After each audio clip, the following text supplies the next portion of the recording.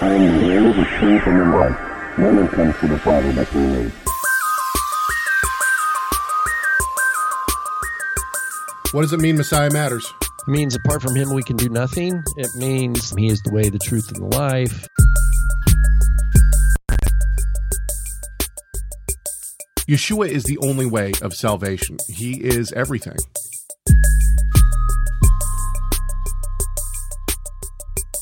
We have to have the Tanakh to know the Messiah. But we have to have the Messiah to know the Tanakh.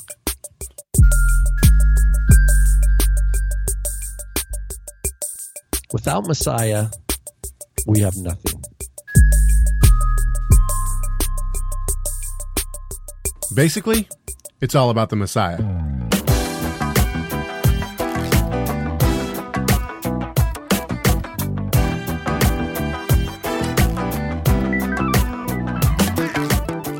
It's Wednesday, March 21st, 2018.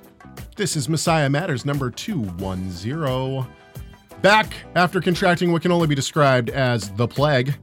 My name is Caleb Haig, and with me, becoming a world-traveling speaker, Rob Van Hoff. What up, Rob? How's it going, brother? Going well, going well. Yeah.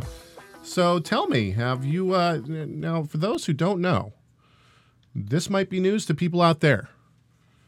Rob was contacted by some folks down in good old Trinidad, and they had listened to the show, and they thought Rob was so eloquent and so well-learned that they said, hey, come on down. We want you to speak at a conference.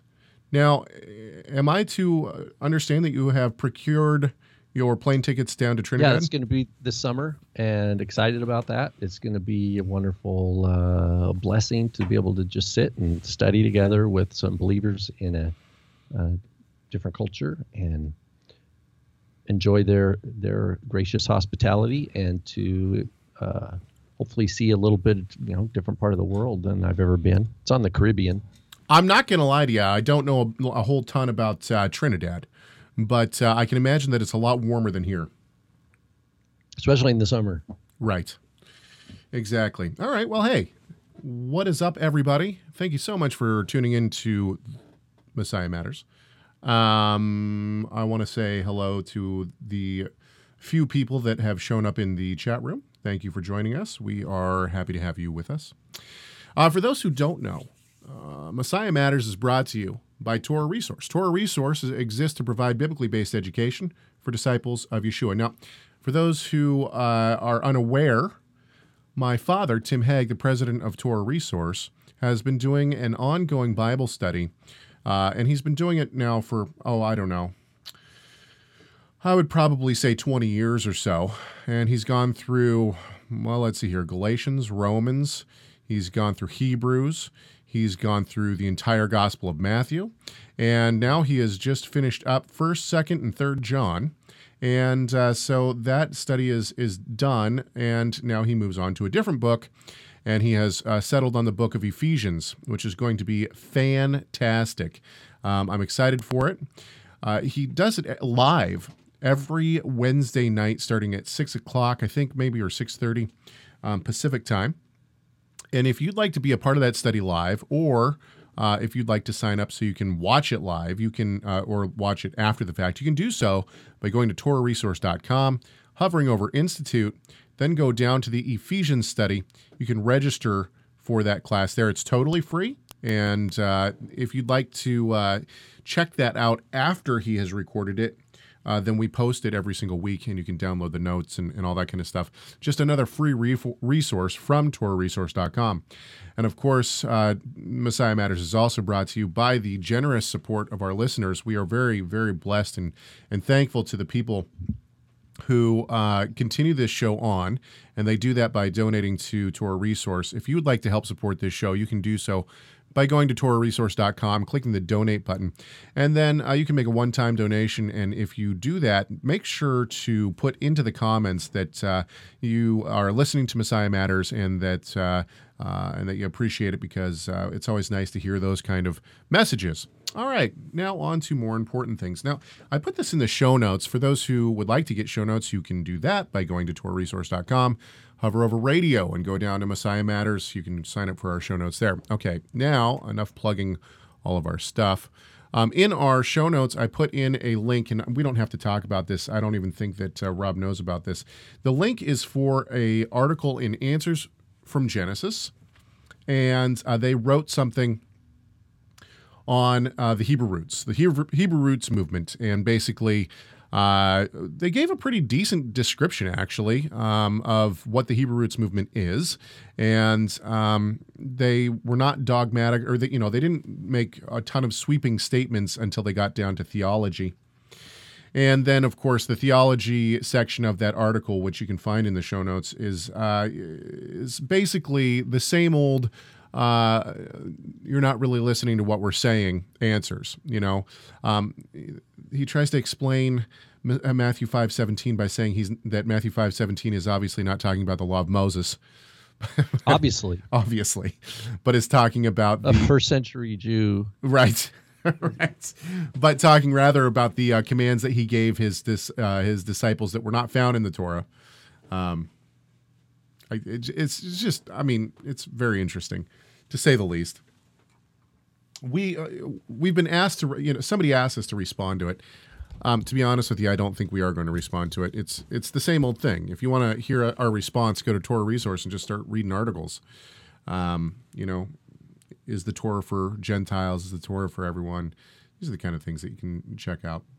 So, anyway. But just to let people know, yes, I have seen the Answers in Genesis article, and yes, it is disappointing.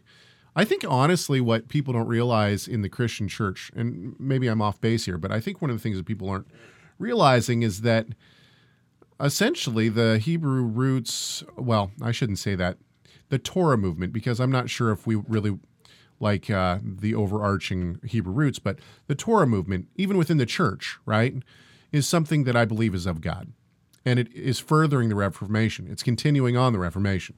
So you have the Reformation from the Catholic Church by the Reformers on sola scriptura, justification by faith, taking away the power from the Pope, these kind of things. And now, in our time, you have a continued Reformation, and that continued Reformation is seeing is expounding on what sanctification is. And in this article, he has a whole section of can you be justified by works and whatnot. Once again, if that's what you think the Hebrew Roots or Messianic movement is, you are not listening to, at least not to everyone, because that's certainly not what we're saying. Justified by faith alone. Anyway, okay. It is a good time to have a book review. We have a segment every week now called Buy It, Borrow It, or Bag It. And buy, borrow, or bag. Buy, borrow, or bag. And we should have some intro music, but I haven't gotten into it. Bag. Actually, you know what? Before we came on air, Mr. Van Hoff and I were listening to some of our old school soundboard, and let's just play some of these so we can remind our chat room some of the fun we used to have. A rabbi composes. He creates thoughts. He tells stories that may never have happened, but he does not exaggerate. He tells stories that may never have happened, but he does not exaggerate. Yeah, there's a couple of good ones. Trust me, I'm a Canadian here. My wife gave us this one. If you want to add glitter to that glue you're sniffing, that's fine, but don't dump your wackadoo all over us. If you want to add glue to the glitter, glitter to the glue you're sniffing. Oh man, that's good. Anyway, well, hey, before we do your book review, what's been going on with you, man? It's been 2 weeks. I know. I missed last week. I felt like there was a hole in my heart Wednesday morning. I know, right? Empty space. But I have filled it with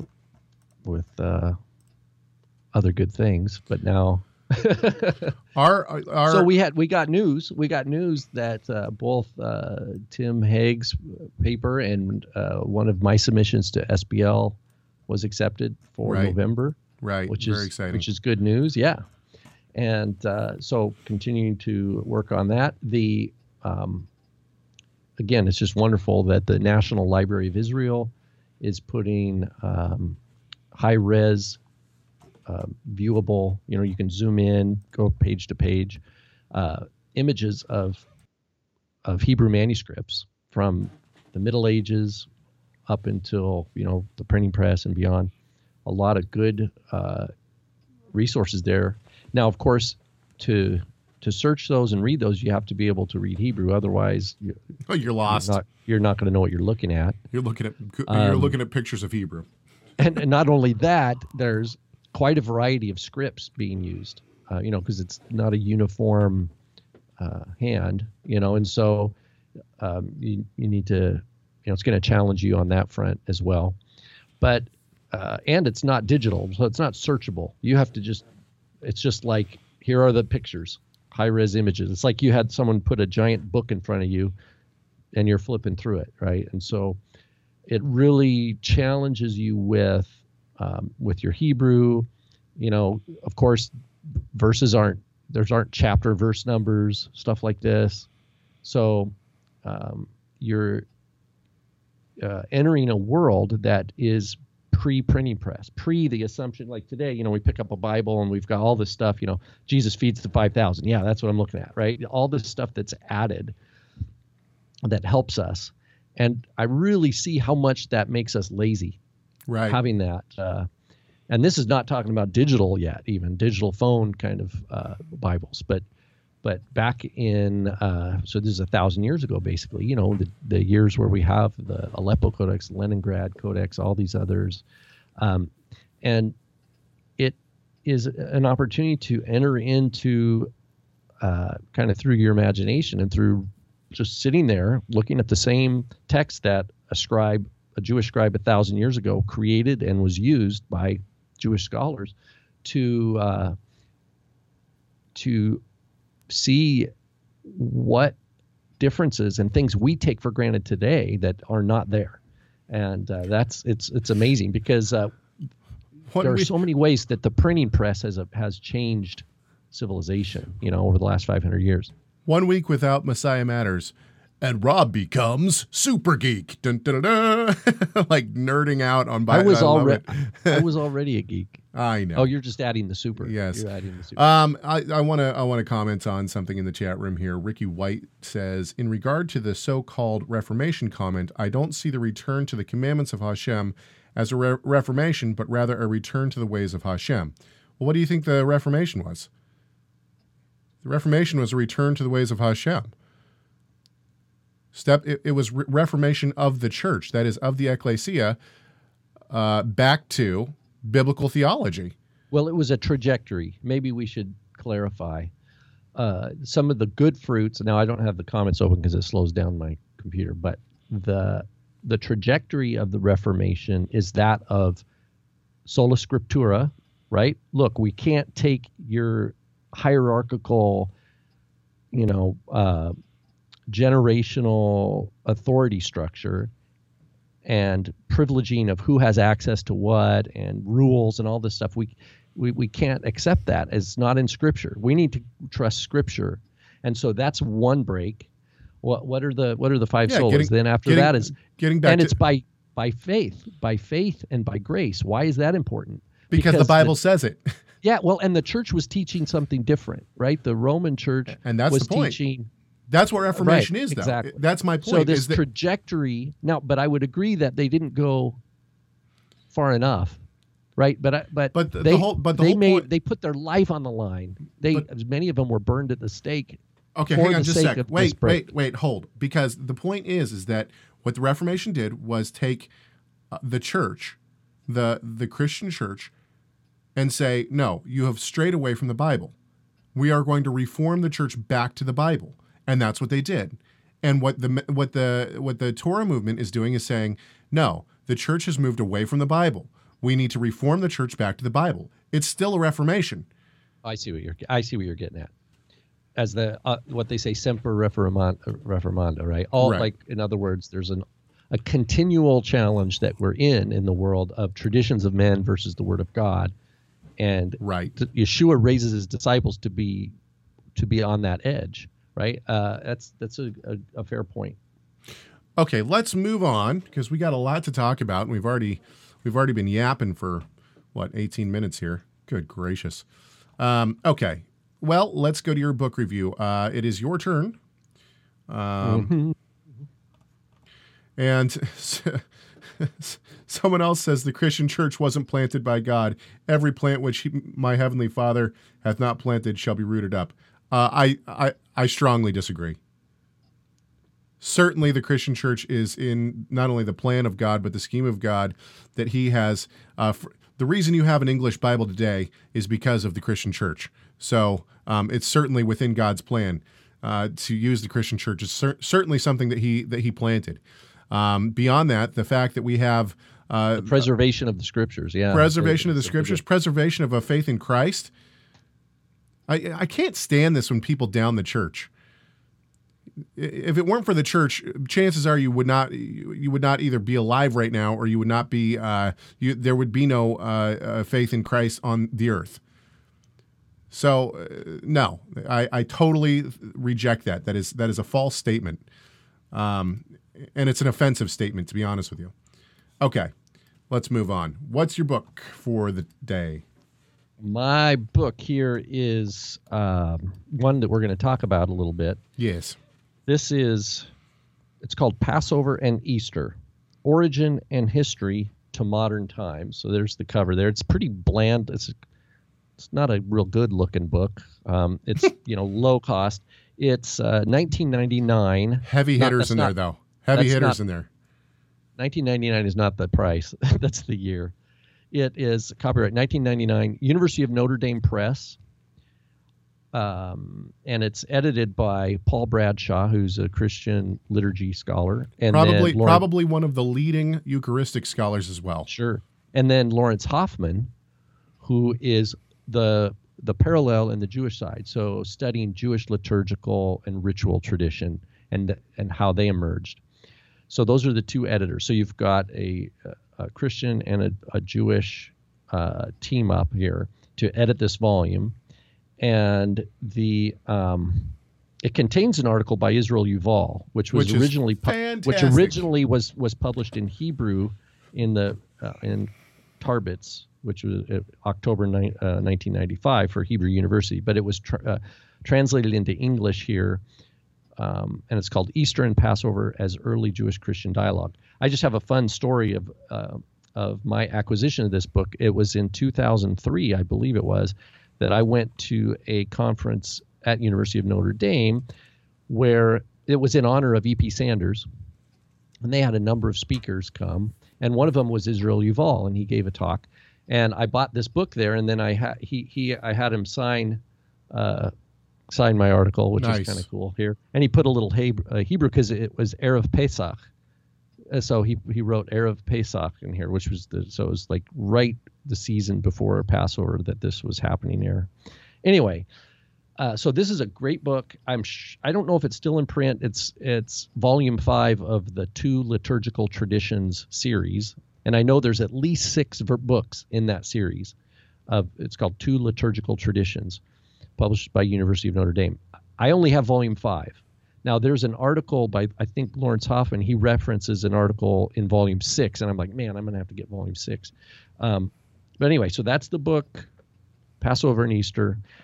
The Yuval article is available on his academia.edu website for free. So you can download this article for free. But the book he's got more than one article, more than one chapter in here. And there's a bunch of other contributors as well. So that's I say buy it or borrow it for sure.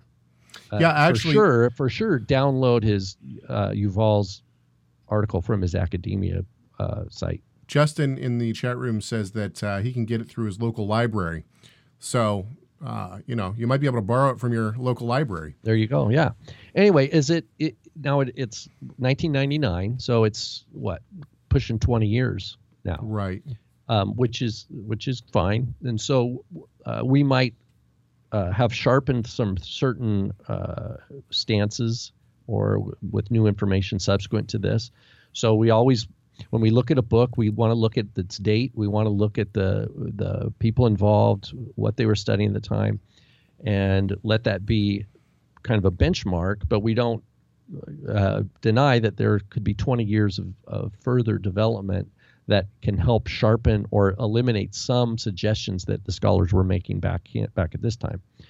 The basic here, I'll transition into kind of what we're going to talk about today. Do it. Which is kind of the thesis that Yuval has here in his article. So his article here, starting on page 98, is Easter and Passover as early Jewish-Christian dialogue. So his thesis is basically this, is we can't just look at the Passover Haggadah, whatever that means today, like a traditional Seder, and say, oh, this points to Yeshua and this points to Yeshua, or things like that. That is not what we would call a historical approach. That would be a Christian midrashic approach to add meaning or suggest meaning where it wasn't actually transmitted within the Jewish tradition. Rather, what Lawrence Hoffman and Bradshaw and then Yuval are doing is they're saying we need to look at what's our data over time and the development of these liturgical traditions, both on the Jewish side and Christian side. What Yuval wants to do is to say that after the destruction of the temple in the year 70, we have kind of the crisis of not having the temple, and then the ongoing desire of Jewish communities to keep a Passover. Right. And over the decades, there's debate. Sometimes they might have got it back, gone back to Jerusalem and sacrificed a lamb or something. We don't know all the details. There's a lot of fuzziness. But the obligation to tell a story was there. The obligation to remember the day and to tell the story of redemption was there. And that Yuval is going to say that the Passover Haggadah that develops over the centuries to come between the destruction of the temple and the Middle Ages is or it cannot be separated from polemic or back and forth response with what Yeshua discipleship groups are doing, quote, the Christian church in some regard. And that, so in other words, another way to look at this is there's no fixed Haggadah in the first century. Well, okay, hang on just a sec. Well, I understand what you're saying, and I agree with you, but let's start in just a little bit different place, especially for our listening audience. What do we really know about the first century Passover? Might be a good, and the Passover celebration might be a good place to start. So we know, and this is somebody asked on that book. Somebody asked, does this book speak of the origin of Easter? Yeah. There's a matter of fact a really good article by Bradshaw on the origins of Easter. Right. Okay. And this is all done through. Just a reminder. This is These are guys who know the languages, know the history. They're coming with a historical hat to the degree that they are able. They're not always able to separate their religious ideas, but they're not preaching. This is not homiletical. This is academic, historic. Right. Okay, so let's ask the question, what do we really know about the first century Passover celebration? We've talked about this a little bit in past shows, but just a refresher. Okay, there's three main things that I would pose that are part of the Passover celebration in the first century that we know. And that is, there was the Passover lamb, roasted in bitter herbs. There was matzah, unleavened bread, right? And then there was the two festival Sabbaths that went along with Passover, the one at the beginning and one at the end. Mm-hmm. This is what we know. Besides that, we know almost nothing about, because... Right. We don't, for example, one thing we don't know, Caleb, and we've talked about this before, we don't know that diaspora Jews were eating lamb.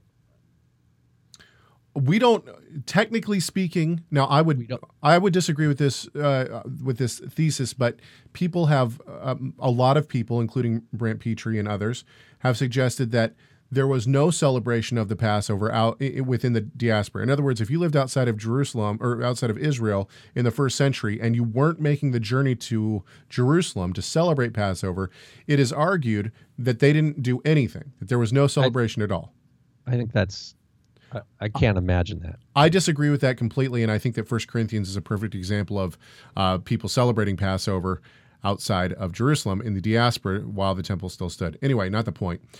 So then the other question is, okay, well, what do we see in even in the Gospels that might give us some ideas of first century celebration. Well, the problem that we have is that, first of all, there wasn't one monolithic celebration. In other words, not everyone was saying the same prayers or whatnot. We think that since things weren't necessarily set, everything was different according to different communities. So what Yeshua does in the Gospels, that might be specific to his group, or he might be instituting new things within the Passover celebration. We just don't know. Were there set prayers? We have no clue. Now, Daub, and we'll talk about this a little bit when we get to Afikomenos, Daub suggests that there was some set traditions that went along, and maybe there were, but we don't know what they were. A lot of times people will think that some of the traditions that we have today have carried over from the first century, and they'll point to the Gospels to prove that. So, for instance, a perfect example is the leaning, right? In the Passover Haggadah today, we lean on one elbow, and we say that we lean on one elbow, we recline at the table because this is what because our ancestors were slaves and now we are free men. Well, this is almost certainly not a tradition that goes back to the first century. Rather, it was cultural to recline at tables, not for Passover, but all the time. And we see this within the Gospels, right? They recline at other times besides Passover. And I think it's pretty well established and thought by most scholars now that as culturally it went from reclining at table to sitting at table, this tradition kind of got accepted into the Passover Haggadah. Now, whether or not it was a response to the Gospels or not, we don't know. But we certainly know that it was culturally traditional to recline at table. Not everywhere. Once again, this is not monolithic. The Dead Sea community seems to have sat at table instead of reclined at table. But overall, the Greco-Roman tradition, and it seems like also within Yeshua's followers, was to recline at table. So this is a tradition that got accepted later into the Passover Haggadah. Okay. Anything else on that before we jump into Yuval's specifics? No, that's fine. That's a good review. So Yuval's just pushing that idea, this idea that we can't make presumptions. We got to be careful about what we presume. And now Yuval's coming from a trained historian in rabbinics. So like we pointed out, this article was originally published in a journal in Hebrew for the Hebrew University. So he's obviously coming from an Israeli scholarship perspective, which is going to be very thorough with the rabbinic sources, but yet he is not reading those rabbinic sources or the Haggadah as he's not taking it at surface level. In other words, he's not just taking the rabbis. Oh, this text says this rabbi said this, therefore this just must be true. He's not taking that at face value. What he's saying is that we need to read each of these things in context. What Yuval has done is actually quite shocking to me, because he has kind of come against traditional Jewish thought on rabbinic sources. In other words, he's saying the rabbis, they formed their Haggadah after the destruction of the temple, and that a lot of it was a response to Christianity. This is super interesting, because the more I study about the modern Haggadah, the more for those who heard our show, I think it was 2 weeks ago or 3 weeks ago, and I said that I had been working on my own, creating my own Haggadah. That's available, by the way. It's in the articles section of Torah Resource. You can go to the articles and then find the Passover Haggadah for Disciples of Yeshua. You'll notice that there's a lot of stuff taken out that's in the traditional Haggadah. And basically what I've done is I've incorporated apostolic scripture readings and also the telling of the Exodus story. And I've lengthened the Exodus story to include Moses, which the traditional Haggadah does not. And it's suggested by Daub. Is it Daub or is it by Yuval that perhaps the reason why is because they didn't want a human intercessor between God and the people in the story. And this could be because Yeshua was claimed to have been the... Right, it says not by a seraph, not by a malach, not by an angel. Right. Right. So they take out all human intercessory, Moses included, out of the retelling of the Haggadah story. Very interesting. One of the other things that I thought was really interesting was Dayenu, and we can read from a little bit of this. So I'll read a little excerpt from Yuval's article. This is on page 104 of the book that Rob has suggested. The problematic view that posits Judaism as the source of every Christian ritual or text is exemplified by scholarly opinion on the relationship between the Christian improperia for Good Friday liturgy and the Passover Haggadah poem Dayenu. The similarities between these two texts are apparent and are discussed in depth by Eric Werner and Stuart G. Hall, both of whom adopt Goldschmidt's claim that Dayenu was composed during the last century of the Temple era and must therefore be a forerunner to the Christian parallel. But, as Hoffman demonstrates, this assumption is unwarranted. Goldschmidt himself admits that Tannaitic and Amoraic literature never mentions Dayenu, which appears first in the 10th century prayer book of Saadia Gaon, as an optional addition to the Haggadah. On the other hand, even though the improperia itself is Byzantine, its origins, as Eric Werner has shown, go back to Melito of Sardis composition, and that would be 2nd century. So in other words, we sing Dayenu I took it out of my Haggadah, but it's traditional to sing Dayenu, and we've sang Dayenu. But what Yuval is suggesting here is that Dayenu is actually a response or a correlation with a traditional, what he calls Easter, but Christian Passover tradition of the 2nd century. Right. Now, of course, an Orthodox, rabbi would reject that approach because the response by an Orthodox, rabbi who says this is revealed from Sinai. In other words, that this is oral tradition that goes all the way back to Moses, and that so then you're at an impasse at that point. Right? I mean, if someone just says, well, Caleb, you took that out, therefore your Passover is not, you have not fulfilled your obligation because you're inventing your own Passover. And unless you do this, and this, and unless you're even halakhically Jewish, they would add, your Passover is null and void. It has no meaning, right? I mean, that's where that discussion is going to lead if you once the historical viewpoint that Yuval is showing is wedged out of the room, basically. So the question then is the place for chronology and history in our ritual life. Do we have freedom to make the telling of the Passover, the Pesach, unique for our own homes? I'd say absolutely. I'm totally on board with that. But of course, not everybody, especially when you have halakhic quantities, measurements, numbers of cups, liturgically recited text, right? The Hillel sandwich, right? Okay, hang on. We should talk about each one of these. We should talk about each one of these. So the idea of multiple cups, as I think most of our listeners probably know, there's traditionally 4 cups within the Passover Seder, right? And each one of them has a specific meaning. And I think any person who follows Torah and has done a Passover Seder, the person leading the Passover Seder is going to say, this is a cup of redemption. And this is probably the cup that Yeshua, said, this is this is the cup of justification, or these kind of things. That's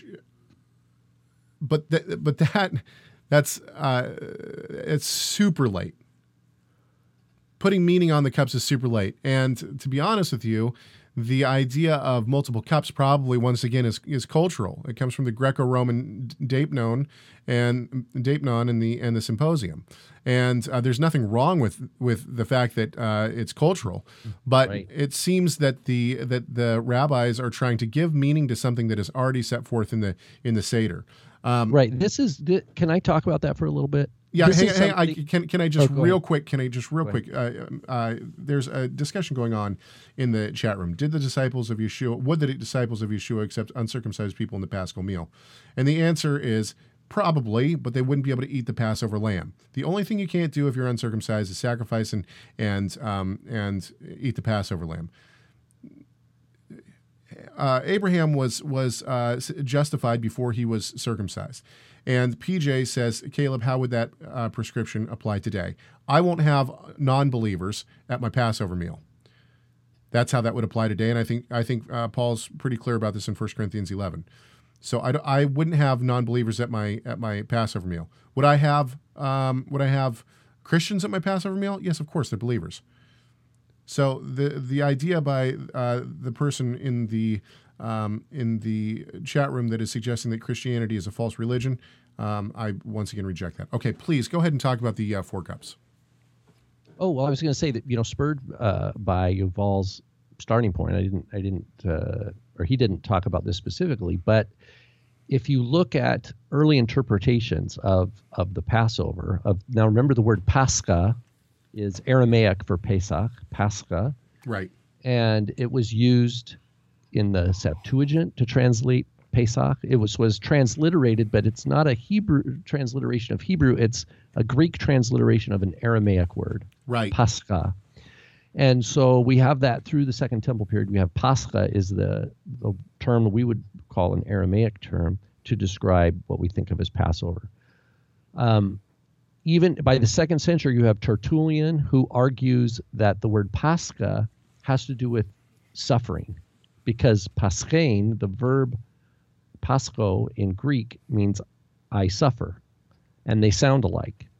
And so he's doing a midrash in Greek that associates Yeshua's suffering with the name of the feast, and that this feast was a prophecy. So this is Tertullian, right, writing in the 2nd, early 3rd century.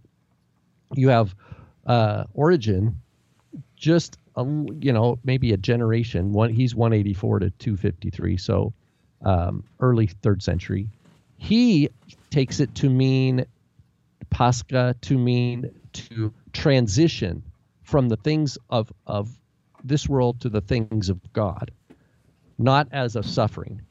And he draws on Philo of Alexandria that earlier did a similar thing like that. So the reason I even bring that up is that this shows that you have efforts in the 2nd and 3rd century to try to tell story around what this word Pascha means, and there's no unified consensus. Okay, Right. Now that's on the Christian quote side of things. If you look at the Mishnah, which comes from the same time frame, the Mishnah just says there's 4 cups, but it doesn't tell the implication, what the meaning of the cups are. It doesn't say why. Yeah. It doesn't say why. We don't get that until the Talmud Yerushalmi. The Jerusalem Talmud unpacks that. And this is what you'll find, that it says, why 4 cups? Why do we do these 4 cups? The first rabbi that responds, Rabbi Yochanan, he says that these are the 4 cups, and it refers to Exodus 6:6-7, which is the traditional way that it's basically taken today. I will take you to be my people, right? I will take out, I will deliver, I will redeem, I will take, those 4. But there are other opinions given. Rabbi Joshua ben Levi says these are the 4 cups about Pharaoh, and the scriptures cited are from Genesis 40. So each of these, and this gets to Caleb's point about the symposia being a place where you have the cups and then you tell a story around the cups. So Rabbi Yochanan cites verses for each. Rabbi Yehoshua ben Levi says, no, it's the cups of Joseph's dream, the cups of Pharaoh. Rabbi Levi says it's the 4 kingdoms, Babylon, Media, Greece, Rome, right? But the rabbis say the 4 cups are for the judgment of the nations. And so there's citations from the Psalms and from Jeremiah about the wrath of God, the cup of the wrath of God.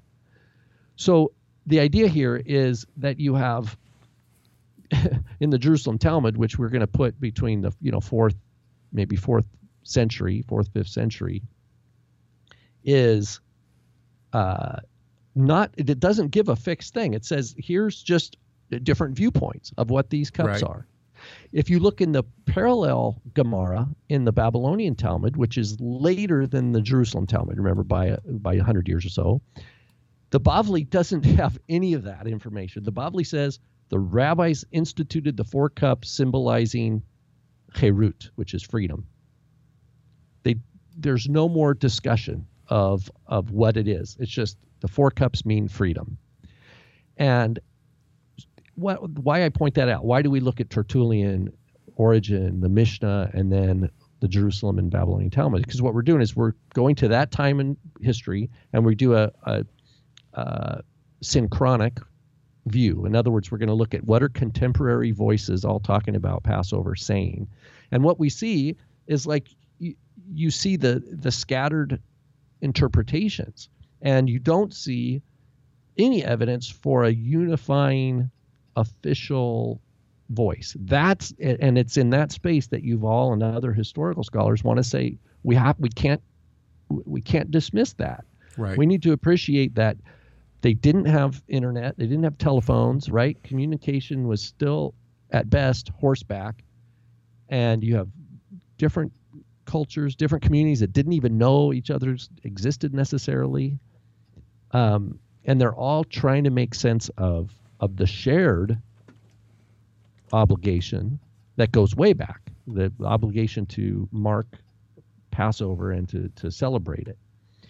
And so with that diversity of evidence, I'm of the same opinion that I think that to Yuval's thesis, we need to appreciate that there was no monolithic Haggadah, that the desire to attach meaning is there, just as it is for us today.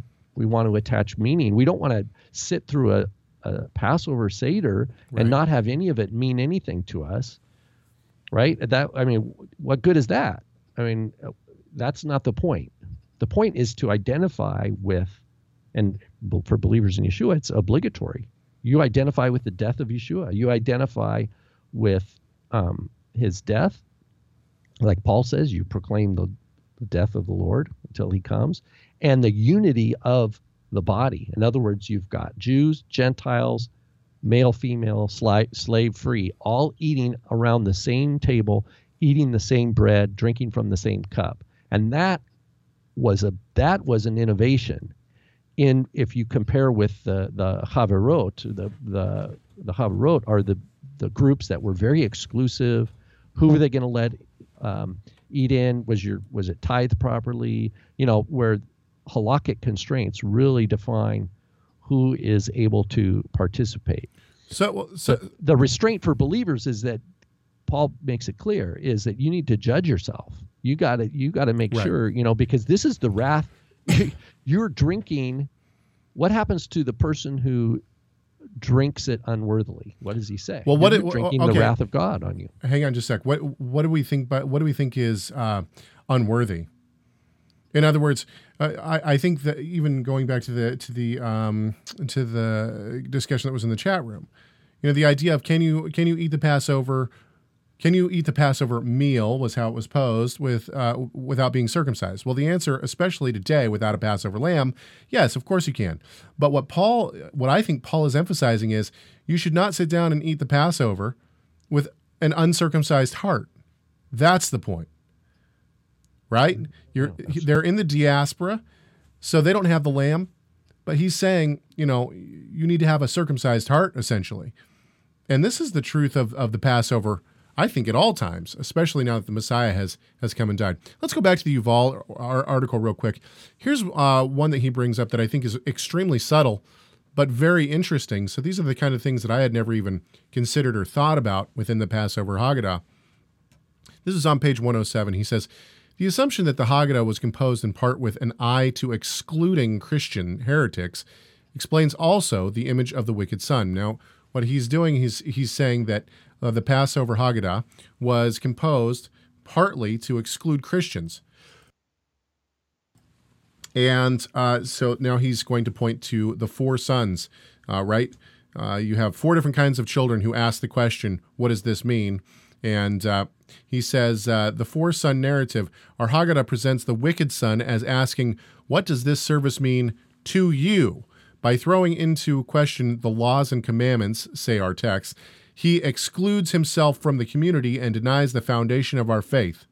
A description that suits the Jewish Christian very well. We therefore see a new meaning to the answer that is assigned to the wise son, or to the foolish son, according to the Yerushalmi. It cites Mishnah Pesukim 10:8, which says, one may not conclude the Paschal Lamb with afikomenos, or afikomen, in order to understand this. And so he goes on. But anyway, the point is what does this mean to you? Well, why have they come up with this question and this kind of son? What Yuval is suggesting is they've come up with it because the Christians have now started to move away from the Torah.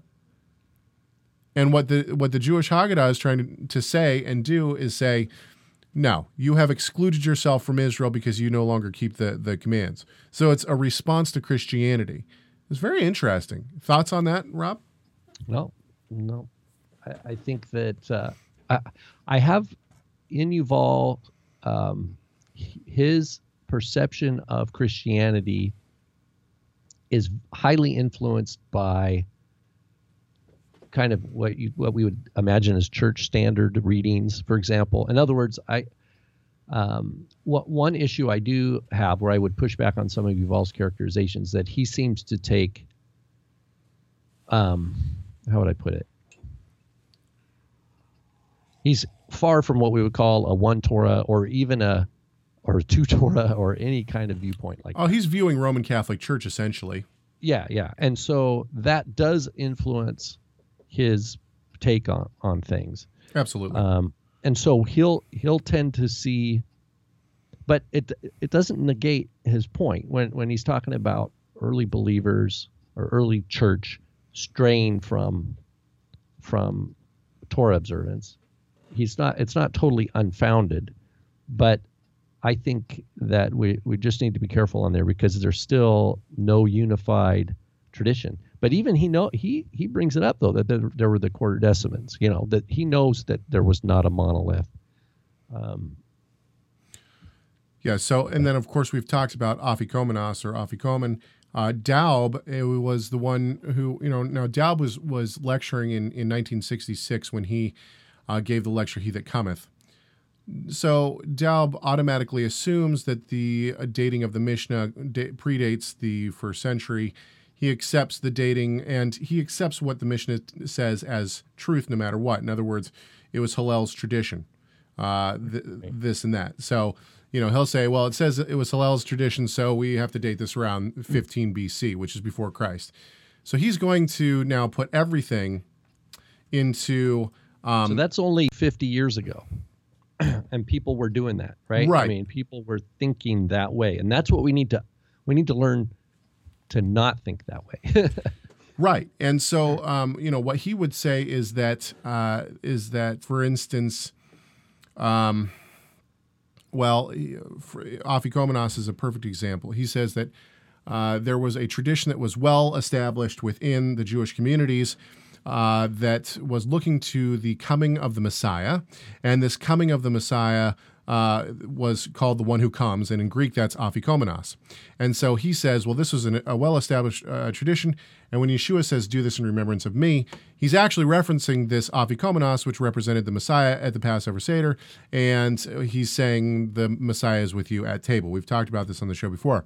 Obviously, I think that this is not the case. I think that it's the other way around. In other words, Yeshua says, do this in remembrance of me. The Christian or the believing community now incorporates something into their Passover celebration, which they call afikomenos, and the Jewish rabbis then see this established tradition within the Christian Passover meal, and they basically take it and turn it around. Even in the Mishnah, they don't know what in the world it's for. They just say you're not allowed to end the Passover meal with afikomen.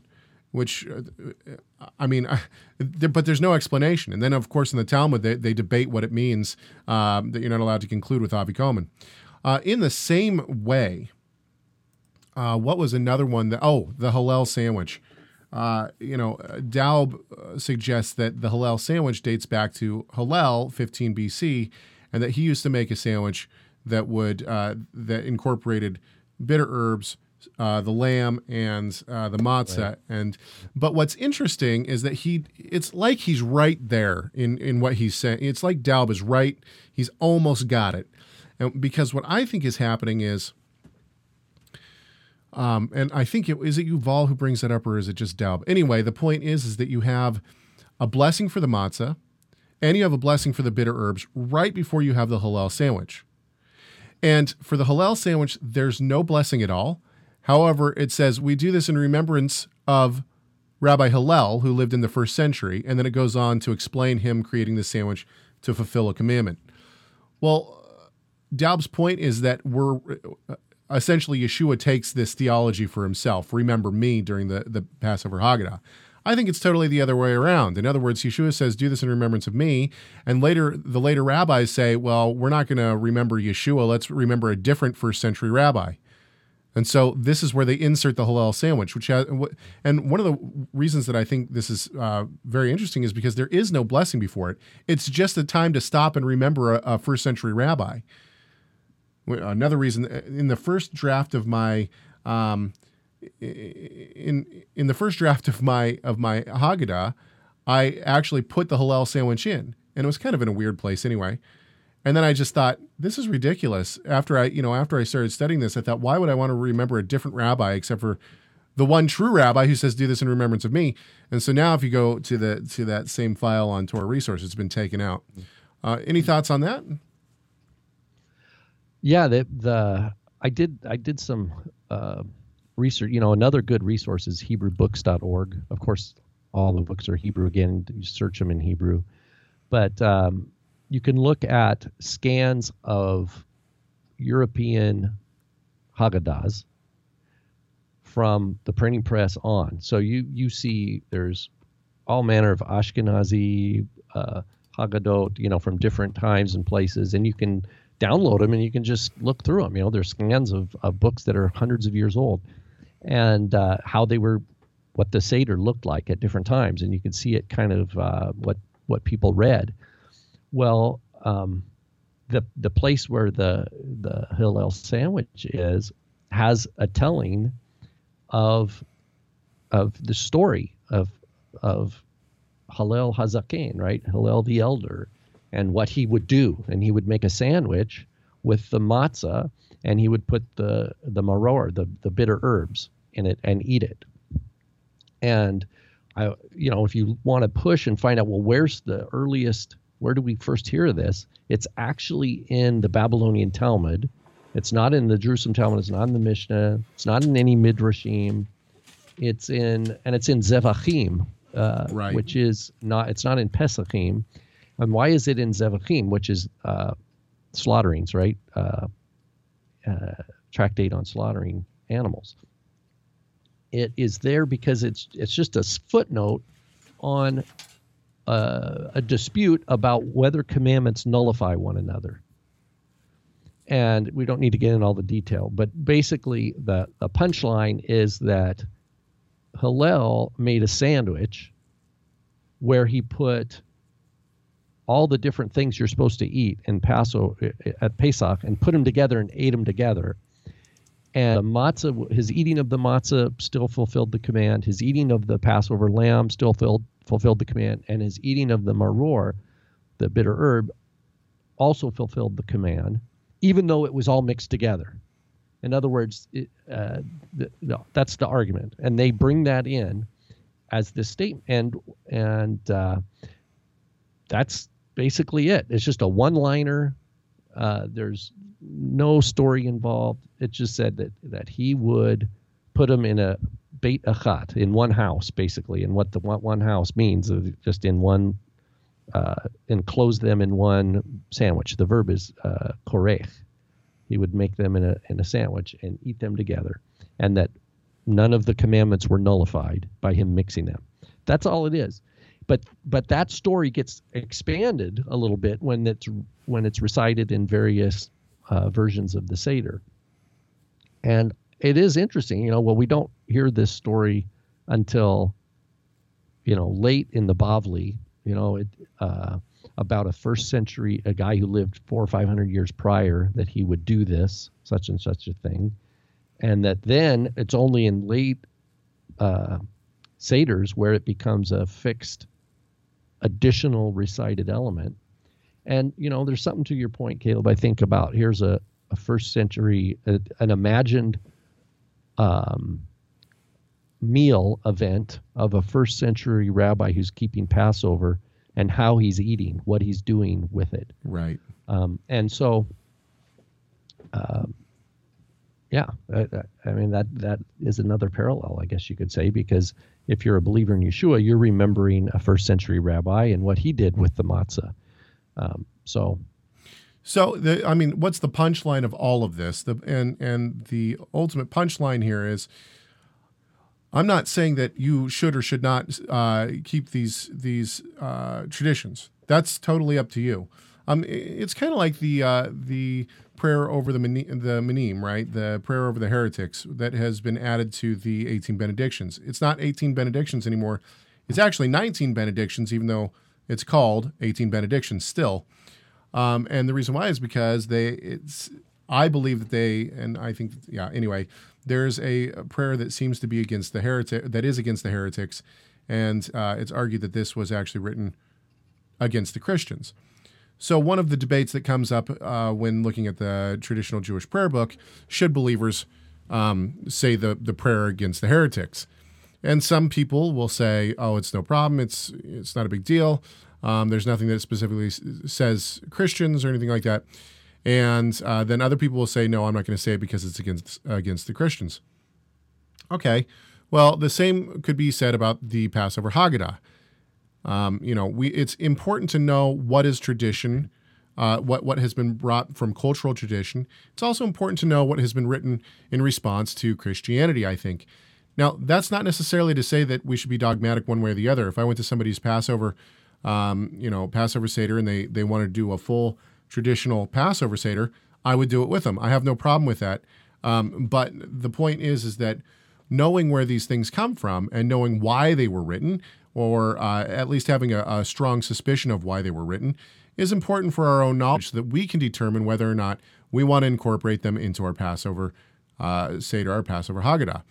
With that being said, the reason that I wanted to rewrite the Passover Haggadah myself was simply, actually, this was not for Torah Resource, but then I worked on it so much that we decided, okay, yeah, we can put it up. But it was actually just for my Seder, and for the fact that we had children, I wanted to try to shorten things. So I started taking things out that I thought were just tradition and weren't necessarily super important. But, I tried to just start, what do you shave off? What do you narrow down to make this a much shorter experience for the children? And even as it came out, if you read my introduction, all those things, I'm sure it would probably be longer. And that's not the point. The point is that you can start pretty much wherever you want. You can skip things and those kind of things. But what I wanted to focus on was the telling of the Exodus story and how that is also our redemption from Exodus, which is also a redemption from sin, right, through the shed blood of the Messiah Yeshua. This is the point. I see some people in the chat room saying, well, does anyone here celebrate a full Passover Seder, or I would never take this out or that. Well, I've celebrated what I would consider a fairly traditional Passover Seder for the past 30 years. And this will be the first year that I deviate. It's the first year that I'm hosting a Passover Seder at my own house. And so I decided to deviate from the traditional Passover Seder. And I don't know. Well, we'll see how it goes. We'll see. I'm trying to focus on something specific, which is the redemption that we have through Yeshua and his death on the cross, along with the redemption from Egypt. That's it. There you go. Yeah. So this is not necessary. Please don't hear me saying, oh, no one should be celebrating these things. But I do think it's very interesting to see the formation of the Haggadah. I think once again, what it does is it shows that the Mishnah itself was not, it's not this thing that goes back to you can't look at the Mishnah and say, oh, this is earlier than the Gospels that went back before Yeshua was on earth. I'm sorry. Absolutely not. From Pesachim itself, from the tractate Pesachim itself, we can see how much seems to be a response to Christianity and not vice versa. And we certainly don't have you can't take a medieval Passover Haggadah and say that was normative for first century. Right. What do you guys do? Do you guys keep a pretty traditional Passover Seder? I'm big on the storytelling. And so it's very not, we read, in terms of fixed liturgy, we read all the Hallel Psalms. Yep. We read, trying to remember, basic story with, I think we read the last couple chapters of the Gospel of Mark. I don't have it in front of me, but the big idea is this is the Abrahamic covenant, the promise to Abraham, right? We go back. I make a point to start with Abraham, and that we understand the redemption from Egypt not as a brand new thing that God just saw. Oh, there's people suffering. I better, maybe I should do something about it. That's not the starting point. The starting point is Abraham, who believed, even while uncircumcised physically, and God did an amazing thing and continued to do an amazing thing through history.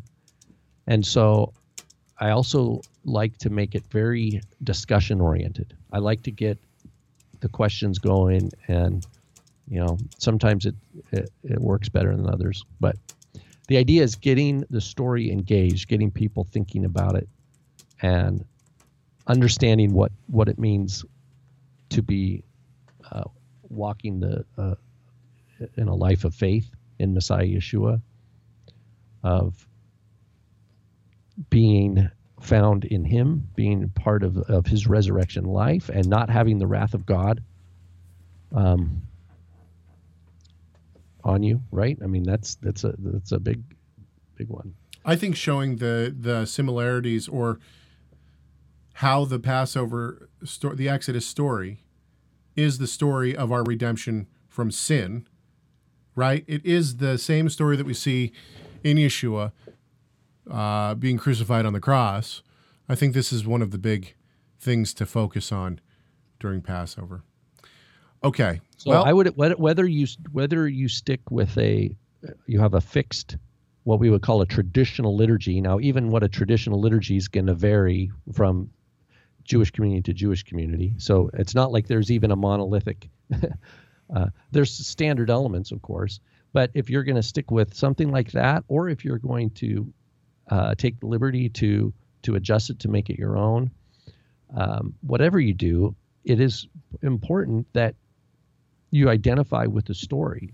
And this is true not only in the Mishnah, right? Because it says the person who one is obligated to see themselves as if they themselves were delivered from slavery. Right. I mean, that's a true point in the Mishnah. That's a true point. In other words, if I eat a Passover meal and I don't see myself as having benefited in any way, then that's pointless. So you don't want that. So what you do want is identification. But Paul talked about this in Romans, way before the Mishnah. He says that, you reckon yourselves as having died with Messiah. Right. That is the core piece. And that's what baptism, I think it's in Romans 5, Romans 6, all in that Romans 3 through 8, all that section. And I would encourage people to go back and read through that, Romans 3 through 8. Read 1 Corinthians, Right. The idea of recognizing what it means to be a member of the body of Messiah, that there is one Ruach, that there is one body, and that we are members of one another, and that we're not using what first century, whether it was religious Jewish or even Roman, ideas of identity, of like, you're this, therefore A, B, and C, and you're this, therefore A, B, and C, like prejudging people based on these categories. Rather, it's Paul makes it clear in 1 Corinthians. You have Jews, Gentiles, males, females, slave, free, etc., all born again, all enjoying fellowship, unity in the body of Messiah, which is a new way of looking at others, new way of looking at the world. And this is how the Torah of loving God and loving one another is to be fulfilled. So that's like the core centerpiece here, because it's through Yeshua's death, which is the Passover, right? It's through his death that we are redeemed. We are protected from the wrath of God. We don't have God's wrath on us like those who aren't in Yeshua. What they do have, that wrath on them. Right. All right. Good discussion. I hope that people have learned something here. And I hope that no matter what you may believe about what we've said, you can take it and understand the Passover Haggadah as we have it today a little bit better. And if you want to let us know what you think, please go ahead. Call us, 253-465-3205. It's 253-465-3205. Shoot us an email. My email is chag@TorahResource.com. You can also email Rob, R. Vanhoff, at TorahResource.com, or you can email us both at the same time. That's always good. We appreciate that. Excuse me. And, of course, we will be back not only next week, but the week after that is going to be our Passover special. And I don't know what we're going to do for it, but we sure are going to have fun. We hope that your Passover will do one thing. That is to glorify our great God and Savior, Yeshua, the Messiah. And why? Because Messiah matters.